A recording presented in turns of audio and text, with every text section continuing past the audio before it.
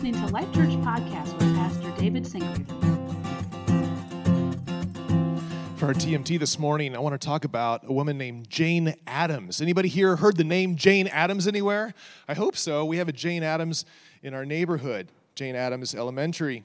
Jane Addams lived from 1860 to 1935, and she was an amazing Christian woman. Sometimes that gets lost in the histories, but she was very much a Christian. She was baptized in a Presbyterian church. She attended seminary, but after all this Christian training, she kind of felt lost in life. Have you ever felt lost in life? Well, Jane Addams did too. She was trying to figure out what God was calling her to. And she ended up having an incredible ministry when she saw something. What she saw was the poor, the urban poor, the poor in the cities. She saw them in America, in all these different cities. She saw them, and her heart broke for them.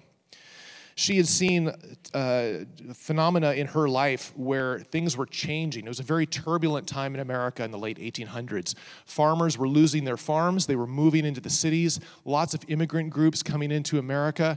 And the cities were growing. They were burgeoning.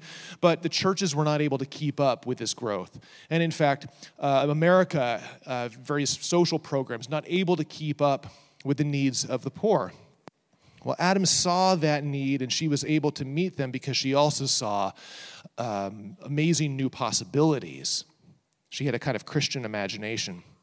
Her best-known accomplishment was founding the Hull House in Chicago. Get this, it was a home where poor families were supposed to live together with educated women. And the educated women would help these families, immigrants or farmers who were getting resettled, or various other poor people, would get them resettled into city life. They served them by teaching them basic skills, language, arts. The Hull House also pioneered programs that are common today, but virtually unheard of back then. Things like kindergarten, English classes. They were working on a community center, even job placement services. Meanwhile, Addams championed legislation that would protect children, eliminate prostitution, and reduce warfare. And in all of this, she was explicit that she was doing that. One of the pillars of her philosophy was what she called Christian humanitarianism. She was very inspired by early Christianity, and she saw this as a peace-loving way to attend to the needs of the poor. And she says, this is what America needs to rise up to take care of its poor with this sense of Christian humanitarianism. She said that the spirit of Christ needs to be expressed in terms of social service and action. And she did so much good with this. There's a limitation when you come across people like Jane Addams. When I look at it in retrospect, you realize that sometimes the emphasis on social action in the name of Christ sometimes tended to eclipse the person of Christ and the doctrines of Christ. Nevertheless, Jane Addams was somebody who saw the poor, and she acted. And in fact, in 1931, she won the Nobel Peace Prize, the first woman to do so. And for all of her important work among New Americans, she has a school named after her, among other things. So we're thankful for this testimony of this sister in Christ, Jane Addams.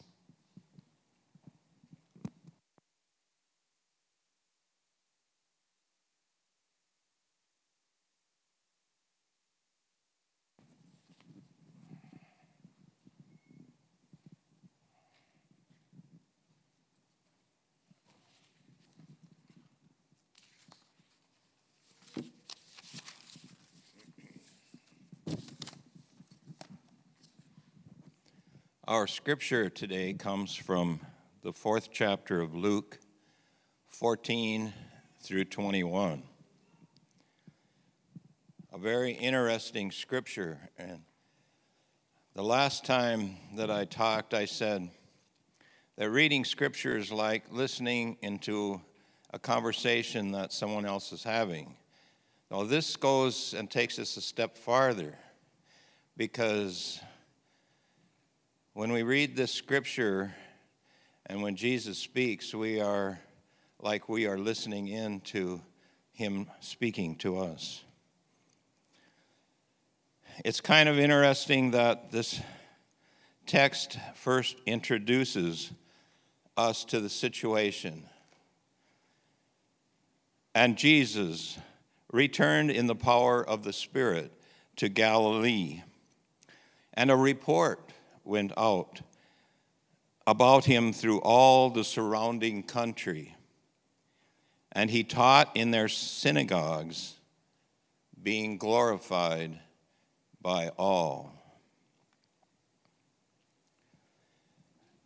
And the next part is when he actually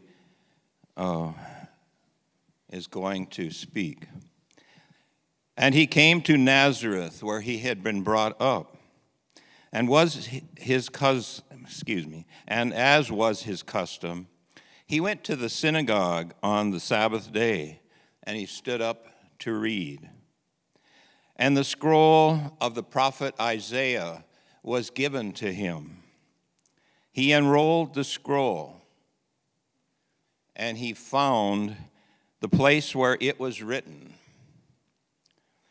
"The Spirit of the Lord is upon me, because he has anointed me to proclaim the good news to the poor. He has sent me to proclaim liberty to the captives and recovering of sight to the blind, to set at liberty those who are oppressed, to proclaim the year of the Lord's favor." And he rolled up the scroll and gave it back to the attendant and sat down.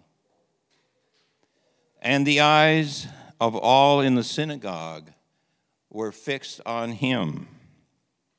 And he began to say to them, "Today, this scripture has been fulfilled in your hearing."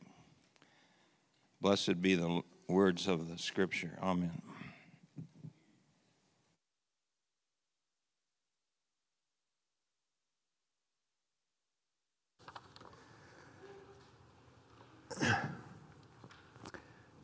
On March 18, 1995, there was a very important public announcement made. For sports fans all over the world, the great Michael Jeffrey Jordan was coming out of a 17-month retirement. Of course, he had walked away from the game of basketball in the wake of his father's murder, but now he was ready to play again. When Michael was thinking through how he would make this big announcement, he didn't choose a lengthy press conference. He didn't offer a detailed statement. He chose to say what he needed to say in two simple words: "I'm back." That was it. And those words said it all. Everybody knew what he meant when he said it. And here in our passage today, we have Jesus making the public announcement about his ministry in a similar fashion. He certainly doesn't waste any words here. Pulls off what could be the shortest sermon ever. It was just one sentence. One sentence to say what he needed to say who he was and what he had come to do. This passage is like Jesus' calling card. It's like his mission statement. And of course, this passage is included in the lectionary text in the season of Epiphany, because Epiphany is all about the unveiling of Jesus as the rescuer. Right? It's about these aha moments where people start to have their eyes open to see him for who he truly is. And so we get to have one of those aha moments today. We get to take a close look at what Jesus says about himself in this big-time announcement. First, though, let's just set up the scene a little bit. As Raymond read, Jesus returns to Galilee, which was this rural region that Jesus was from. He returns in the power of the Holy Spirit, and apparently there's been a buzz about him. He's been doing some pretty cool stuff and going around from synagogue to synagogue, teaching in the synagogues. And when you think of a synagogue, just think of it like a local church. The center of Jewish worship was, of course, the temple in Jerusalem, but the Jews had been dispersed and scattered all over the place. And so what they did was they set up local synagogues where they could worship together and read and learn together and pray together. They would go to the temple for major feasts in Jerusalem, but they would stay in their local synagogues week to week. And that's kind of where Christianity even gets its weekly practice of gathering to worship. And this was Jesus' custom too. So the big day comes when he's actually going to go back to his hometown synagogue, and he's going to be preaching, right? And maybe some of you know what this is like to go back to your hometown, especially if you're from a small town, right? There's something really cool about being from a small town because everybody knows, well, this is kind of cool and kind of tough, but everybody knows what you've been up to, right? Especially if you become a person of any significance, like they already know before you get back what you've been up to. And that's the case with Jesus. Jesus has become kind of a big deal. He's popular in that region. Maybe he's been doing miracles and stuff. Luke doesn't tell us about any miracles before this time. But he's coming back, and everybody's excited to hear Joseph's boy preach.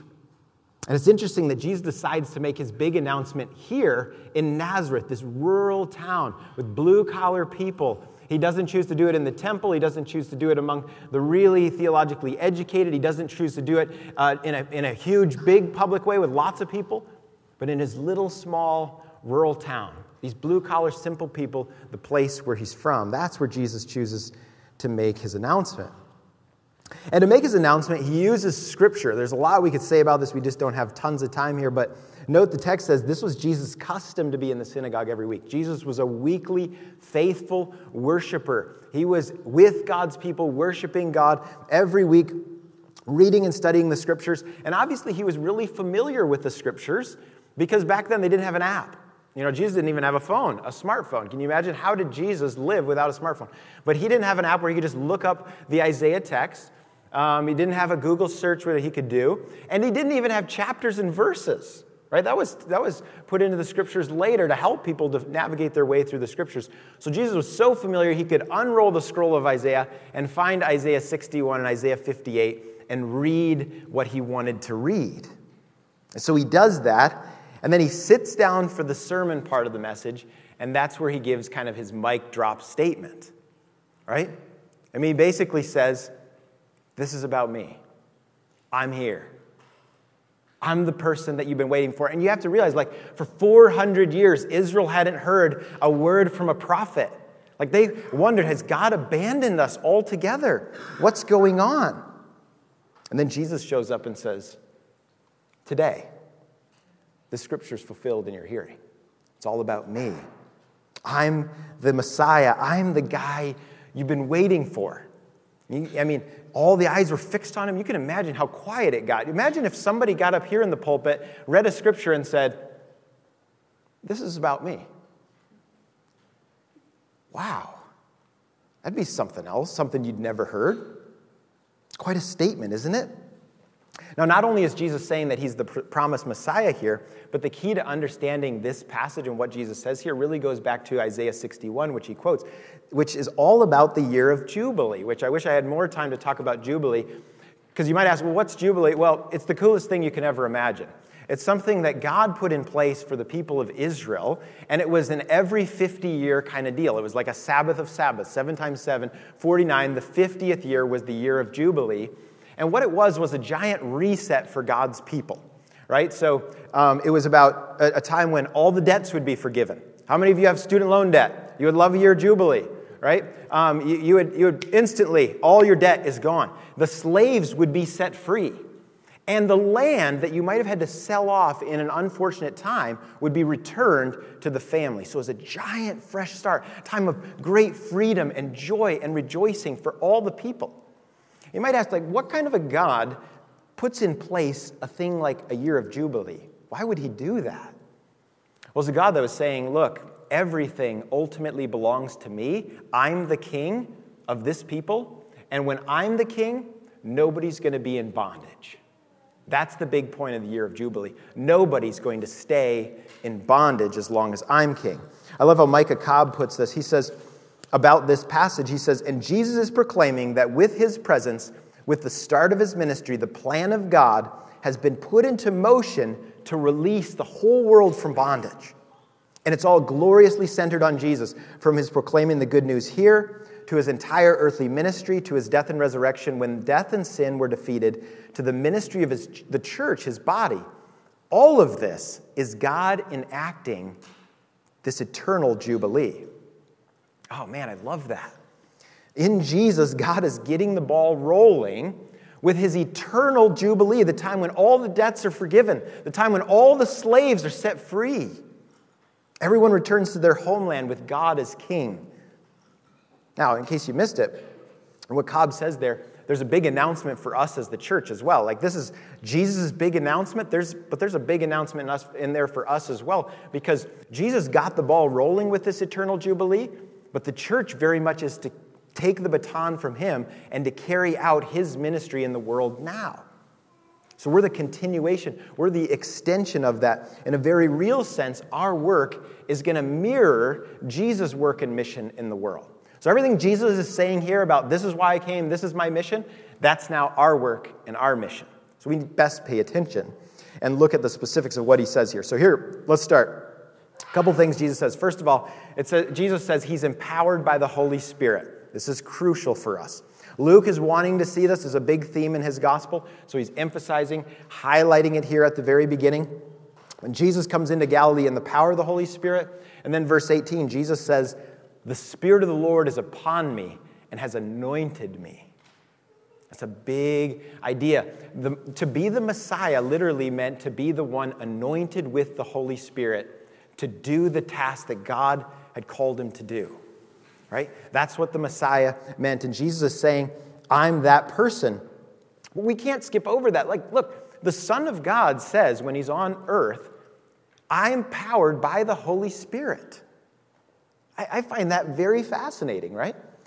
If Jesus needed the power of the Holy Spirit to do and carry out his ministry, how much more do you think we need the power of the Holy Spirit to carry out our ministry, to extend his work to the world?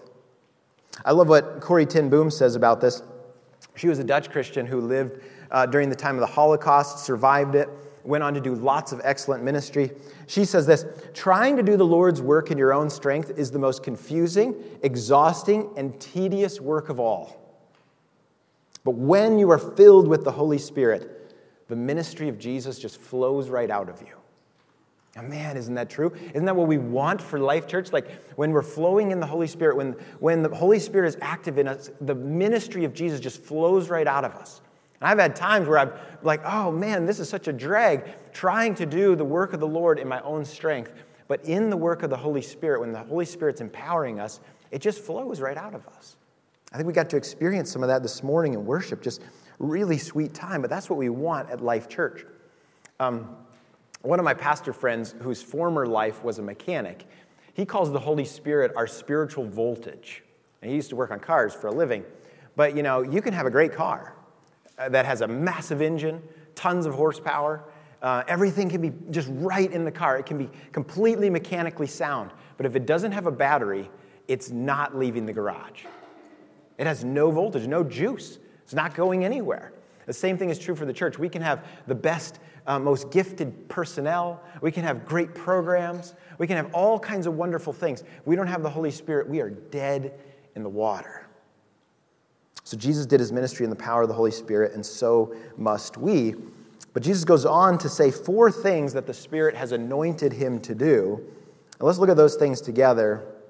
They're big, massive things. I'm going to try to do them justice in just a few minutes today. First of all, he says, I came to proclaim good news to the poor. Now, what does Jesus mean that his mission was to proclaim good news to the poor? We got to see this with TMT on Jane Addams a little bit today, how Christians have taken this. But why does he single them out? There's lots of questions around this. After all, we see at the beginning of Luke's gospel that the angels come and say, I bring you good news that's for all the people. Not just the poor, but for all the people. And certainly we do believe the gospel's good news for all people. And some theologians will say, well, Jesus is just talking spiritually here. He's not really talking about the physical poor. But I don't think that makes sense with Luke's gospel or with this idea of Jesus being the eternal Jubilee, because the Jubilee, let's face it, it was way better news for the poor than the rich, right? Way better news for the poor and the rich. They're going to have things restored. They're going to go back. Their reset's going to take them at least back to even, whereas the rich kind of only stand to lose in that game. So what's Jesus saying by this? Well, I think there's a couple meanings, both a physical and a spiritual meaning. Let's look at them both.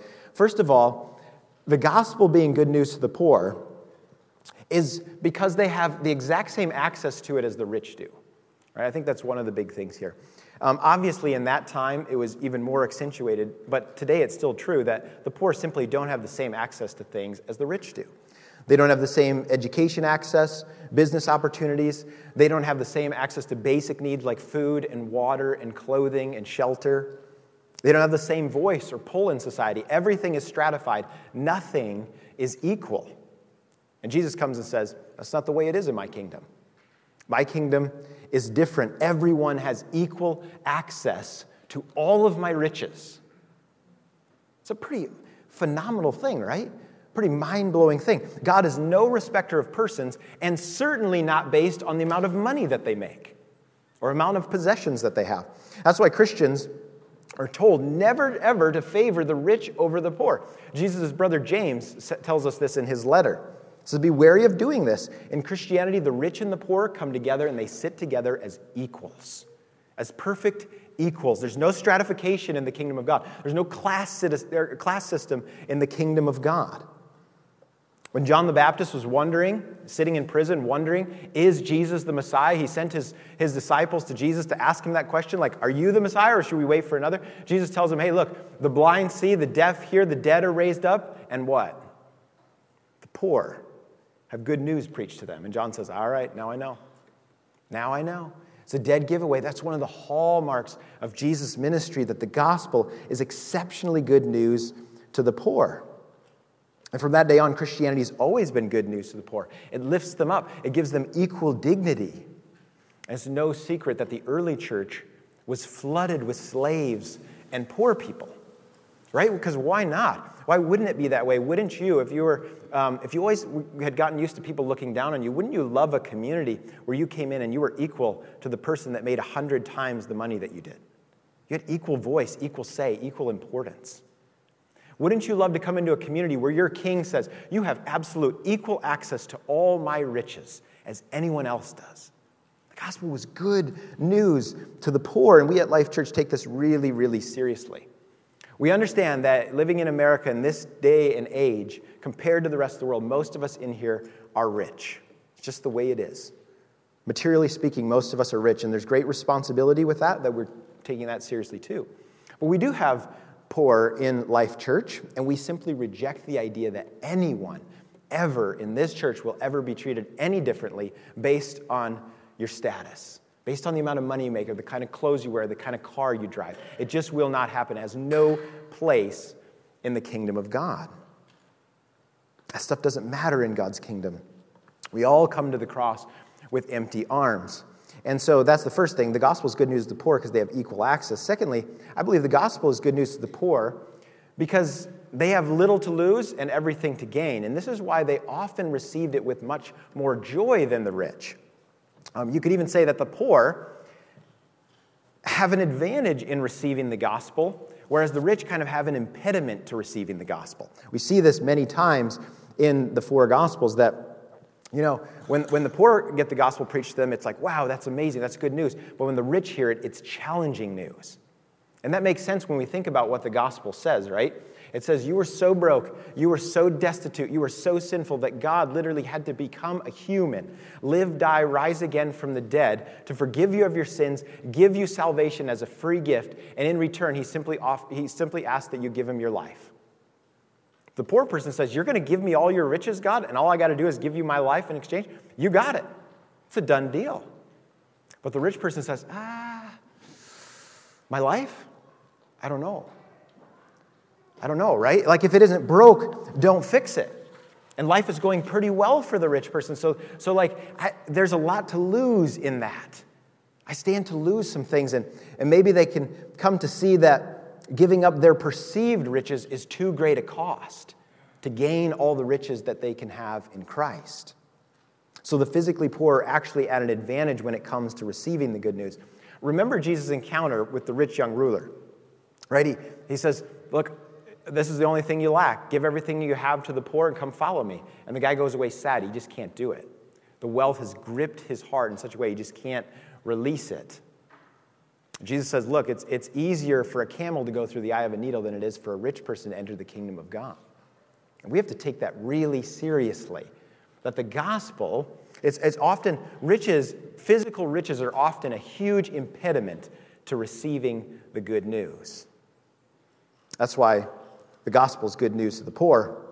But finally, the gospel is good news to all of us because all of us are spiritually poor, right? When it comes to us spiritually, there's no upper or even middle class. We are all broke, destitute, poverty-stricken, and penniless apart from Jesus. We just have no hope, right? And we see this in the Gospels too, that sometimes somebody who is materially rich, think of Zacchaeus in Luke 19, materially rich, had all the money in the world, but he got it. When Jesus came to his house, he understood how spiritually broken he was, and he received the gospel as good news. Likewise, we could see some people who were materially poor that didn't get their spiritual poverty. So just being materially poor doesn't necessarily make you more godly or necessarily make you automatically open to receiving the gospel as good news. But what it does is it puts you in a humble posture. And so Jesus says that can often be an advantage. But either way, the scenario is the gospel is good news to the poor. Jesus proclaimed it, and now the church has the task of taking the good news to those who are both physically and spiritually poor around the world. Oftentimes this means doing what Jane Addams did, taking the good news with physical aid. Because let's face it, if you go to people who are literally starving to death or dying of malaria or waterborne illness or whatever it is, you can say, Jesus loves you and he's given himself for you, which is still good news, but Jesus would prefer we say that with, and here's some clean water, and here's some food, and here's some shelter, and here we're going to try to help get your kids an education. Jesus always tried to meet the physical needs along with the spiritual needs, if you notice. He cared about the body and the spirit as well.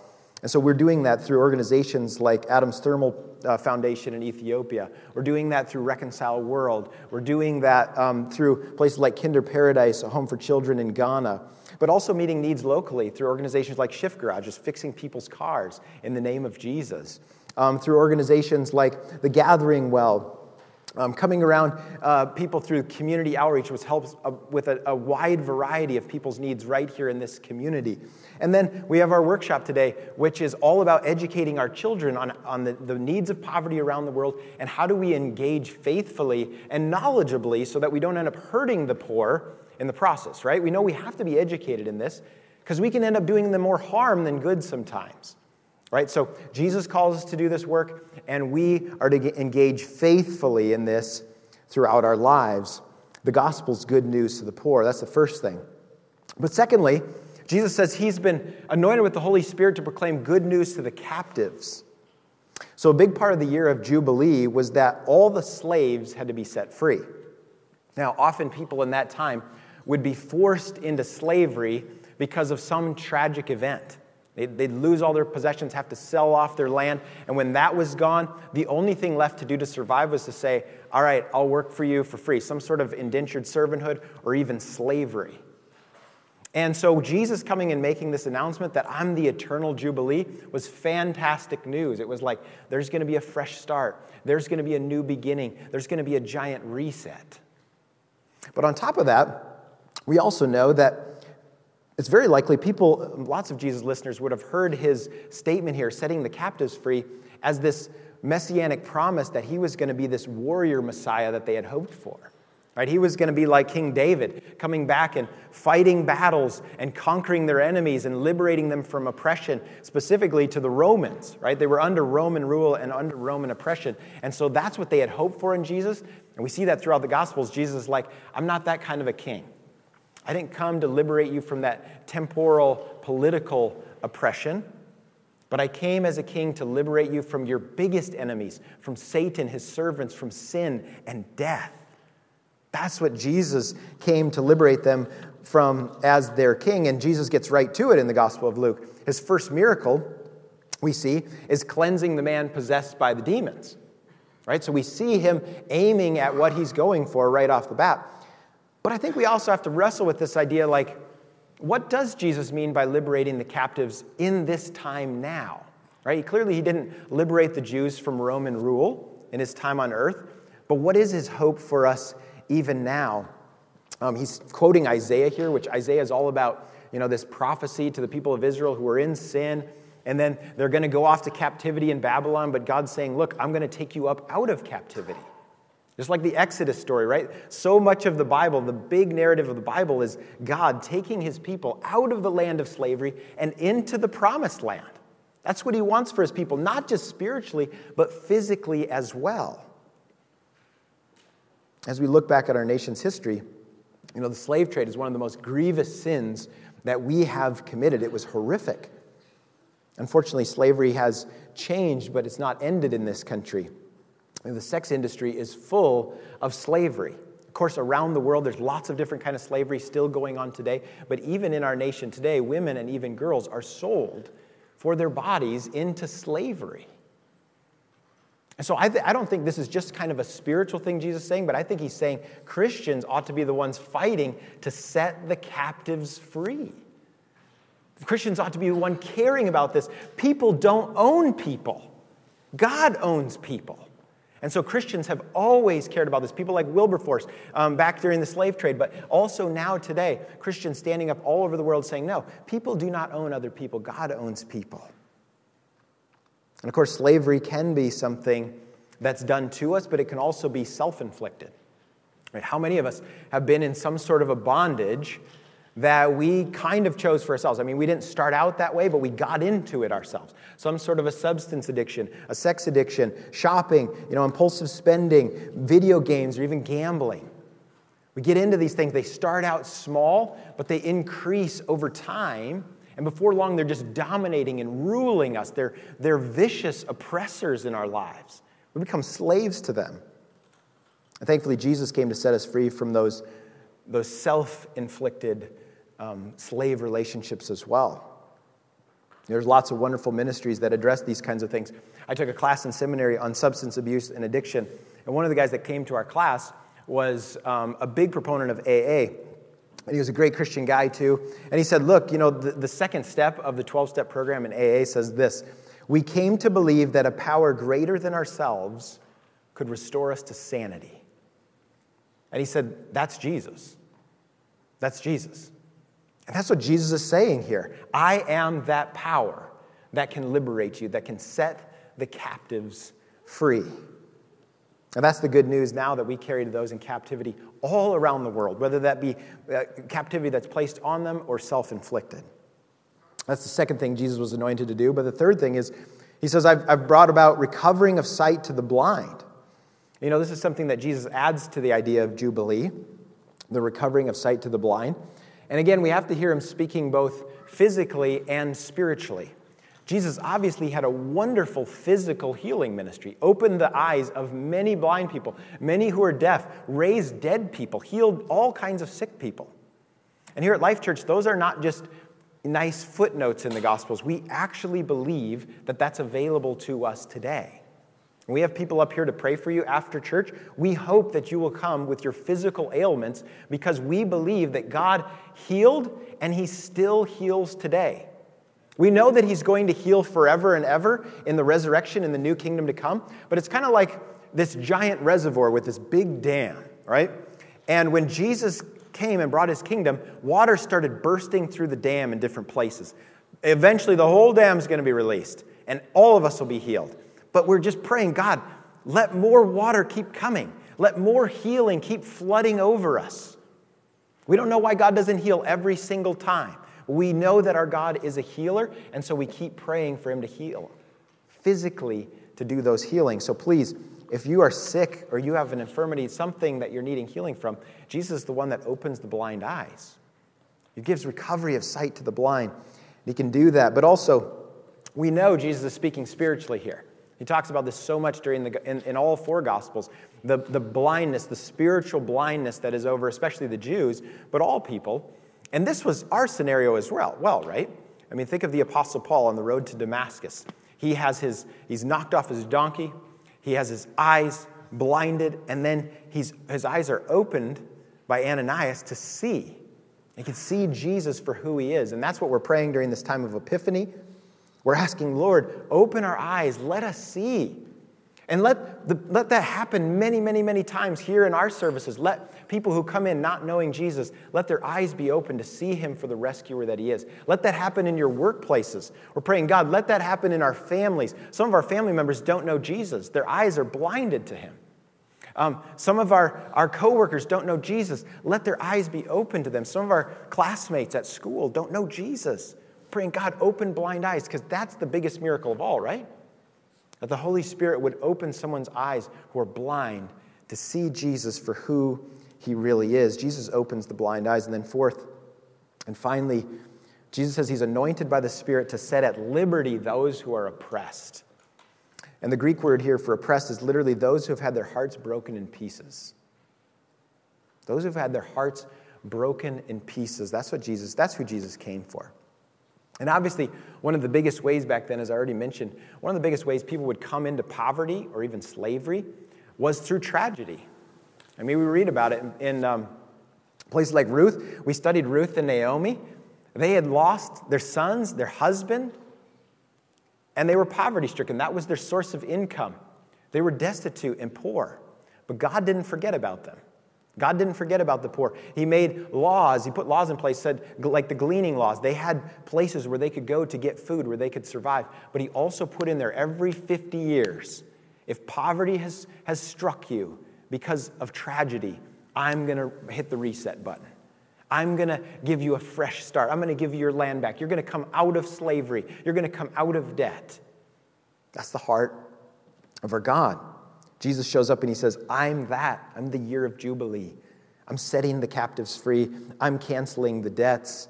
I've come to be with you in your oppression and lead you out of it. And we see Jesus doing this in his ministry too. Think of the woman with the issue of blood. She touches Jesus' robe and he heals her instantly. Brings her out of years of oppression. Think of Jesus raising the widow's son. Her heart shattered in a million pieces. All of a sudden, he's brought back to life. I think of Jesus touching and healing the lepers. They hadn't been touched by anybody, let alone been close to anybody. Jesus doesn't just say you're healed. He reaches out and touches them, heals them, restores them, those people who are oppressed. Today, the call for the church is to do the same, to follow in Jesus' footsteps in the power of the Spirit, to proclaim the year of the Lord's favor, his Jubilee, to lift up those who have been impacted by disaster. And I don't know a time in the world where you had so much disaster in front of you. I mean, literally this year, there's over 40 million people worldwide at risk of dying from famine. We're going to learn about some of this stuff in the impact class here in a few minutes. But literally, millions and millions of people in our nation, but around the world, who have lost a loved one in this pandemic. Their hearts broken into a million pieces. We can help ease their pain. We can help ease their suffering. There are millions of people under oppressive governments right now. We can help to be a voice for them.